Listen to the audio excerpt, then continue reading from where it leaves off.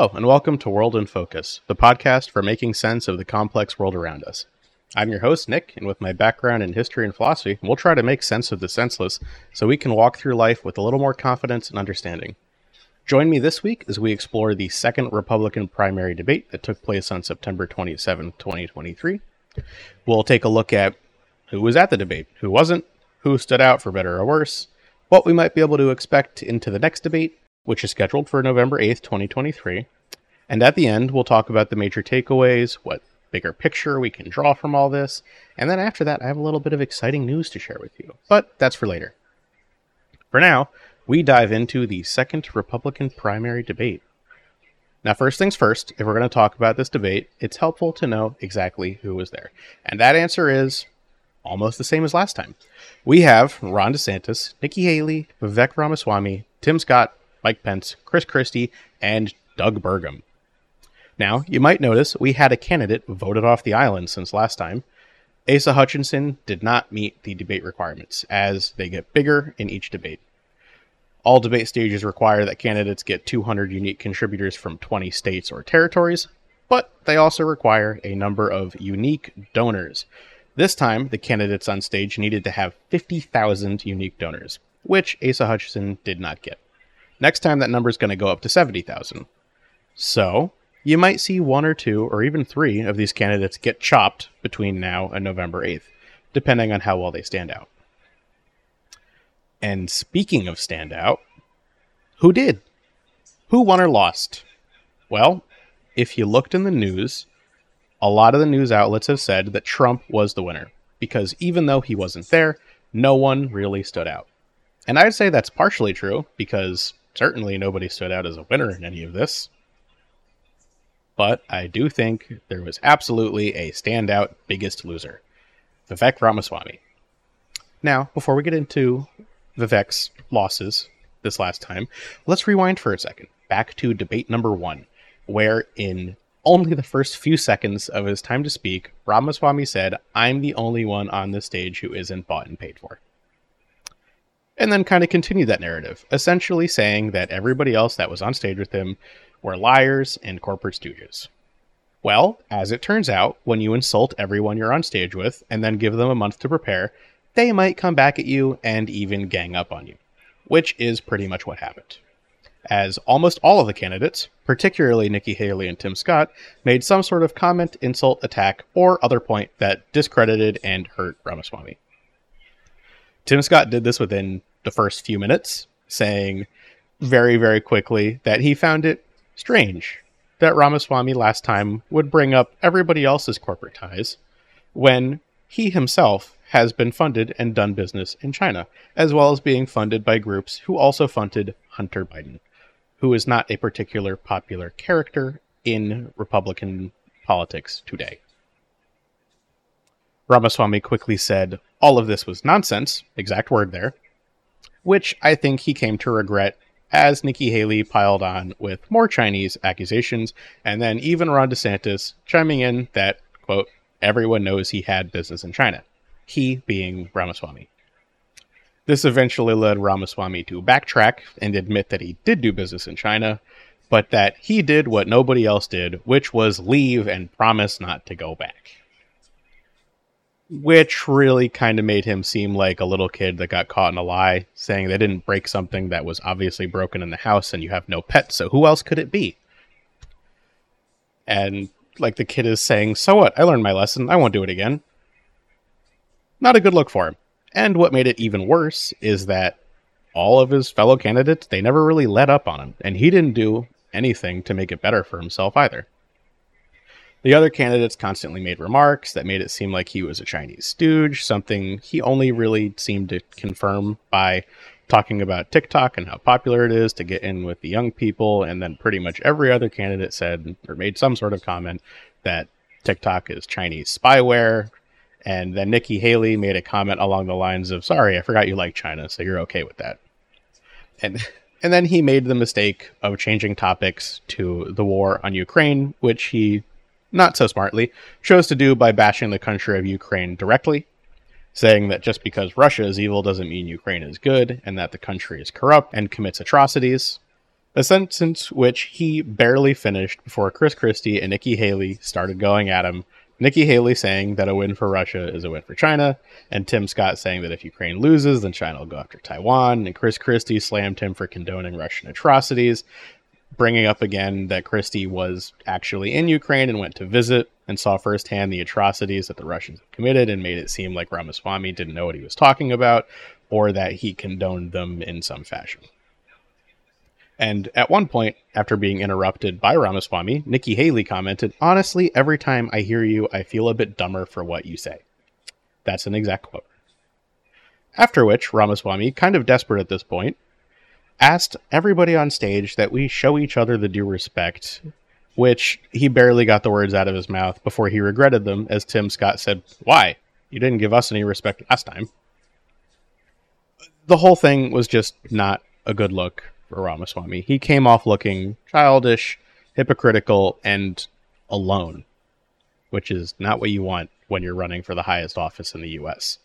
No one on stage respected him, and he never made any moves to help himself. At least no moves that worked out, which only made him seem more helpless. And I think there's a pretty good chance he'll slide in the polls if he can't recover from that narrative and dynamic going forward. After all, I mean, if he can't get respect from his peers, how is he supposed to get any from voters, let alone other nations, if he gets elected? And the funny part, if you can call it funny, is that because no one really stood out as a winner at the debate, it just seems like the whole debate was the anti-Vivek Ramaswamy debate. The whole void of positive attention going to anyone else just focuses even more on Ramaswamy just totally bombing in this debate. But that being said, poor Vivek Ramaswamy. There's other stuff to talk about, though admittedly not a whole lot. Like I said, and like has been mentioned in the news before, there weren't any winners. No one.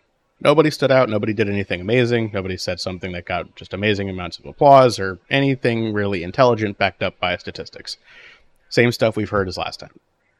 But there are still a few takeaways.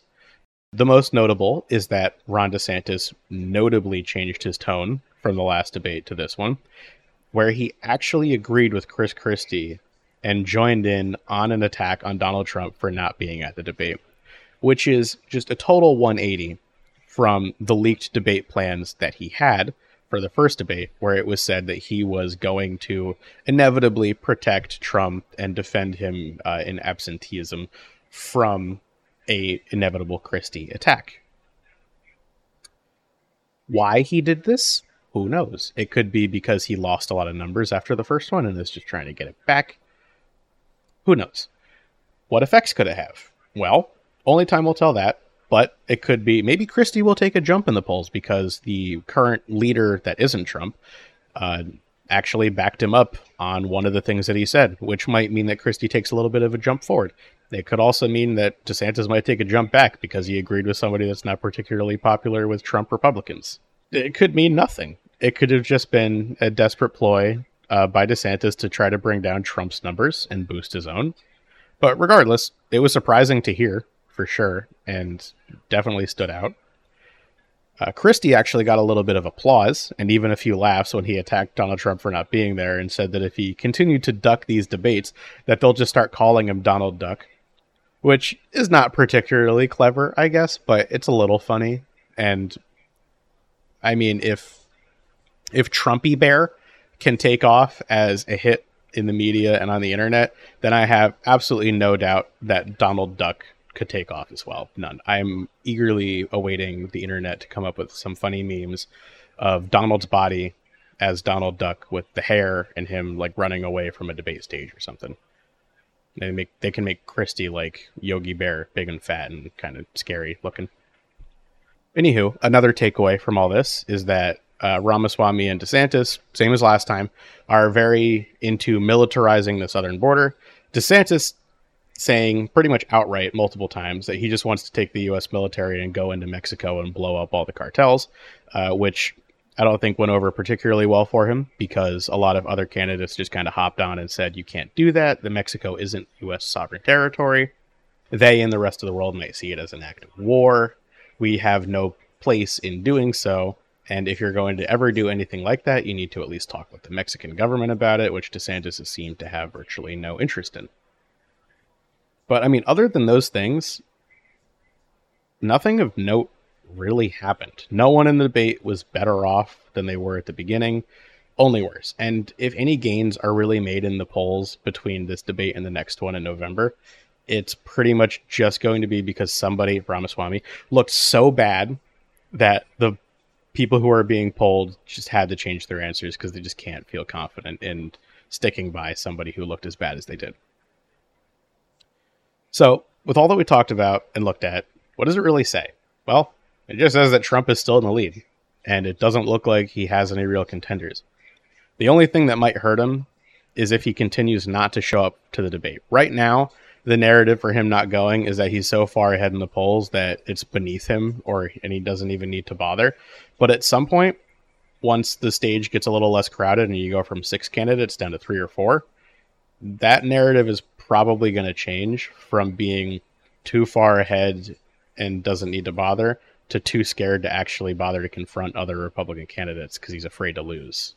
And you can bet that the longer he stays away, the more likely it is that as candidates inevitably drop out from this race, they're going to endorse somebody else that isn't him. It would be very, very bad for him if he stayed away from all the debates just to watch one by one as candidates drop out and pledge their support to some other candidate. And it would be his worst nightmare if by some miracle Chris Christie ended up being that candidate, because that is the anti-Trump right there.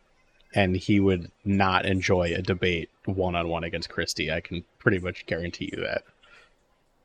That's really it. It wasn't a very active debate, except for the whole anti-Ramaswamy stuff.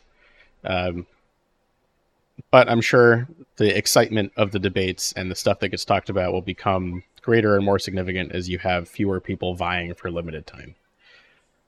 Now, as we conclude that, I know I mentioned in the past that I might do a few episodes just doing some character profiles for the people running so we can get a clearer picture of exactly who these people are that want to lead our country.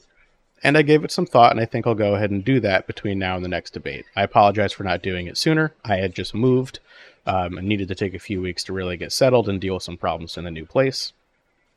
But now that I'm back and everything seems to be settled down, I'll be able to get back to the whole weekly podcast thing. And doing these character profiles, seeing as how Ramaswamy was kind of the butt of this whole debate, I feel like he's as good a place to start as any because he's fresh, topic-wise. Then after that, if Christie's still around, I might do one on him just because I'm from Jersey and I'd like to, play into my New Jersey bias while I have the chance before he's gone. And then after that, who knows? I'll probably just go in largest polling order so that, since they're going to be around the longest, the podcast will remain more relevant. So probably DeSantis or Nikki Haley or Mike Pence after that.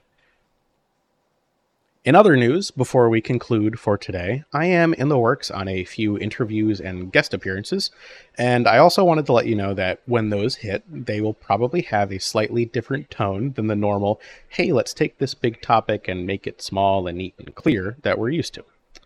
The one that I have coming up closest is an interview with the mayor of Allentown, PA. It's the third largest city in Pennsylvania, behind Pittsburgh. It's got about 130-ish thousand people in it.